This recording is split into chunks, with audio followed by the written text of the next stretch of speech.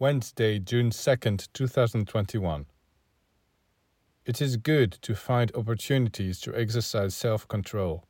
For example, by learning to endure hunger, thirst, heat, cold, or fatigue.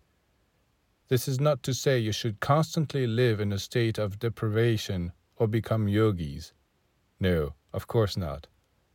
But look how people generally rush to find something to eat or drink the moment they are hungry or thirsty, and if they do not find it immediately, they complain, grumble, and become angry.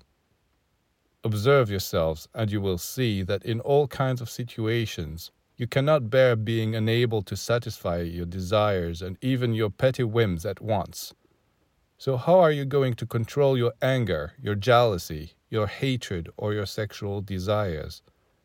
You may well know that it is best to control yourself, and you may have tried to do so, but if you haven't learned to exercise your willpower, you will not succeed.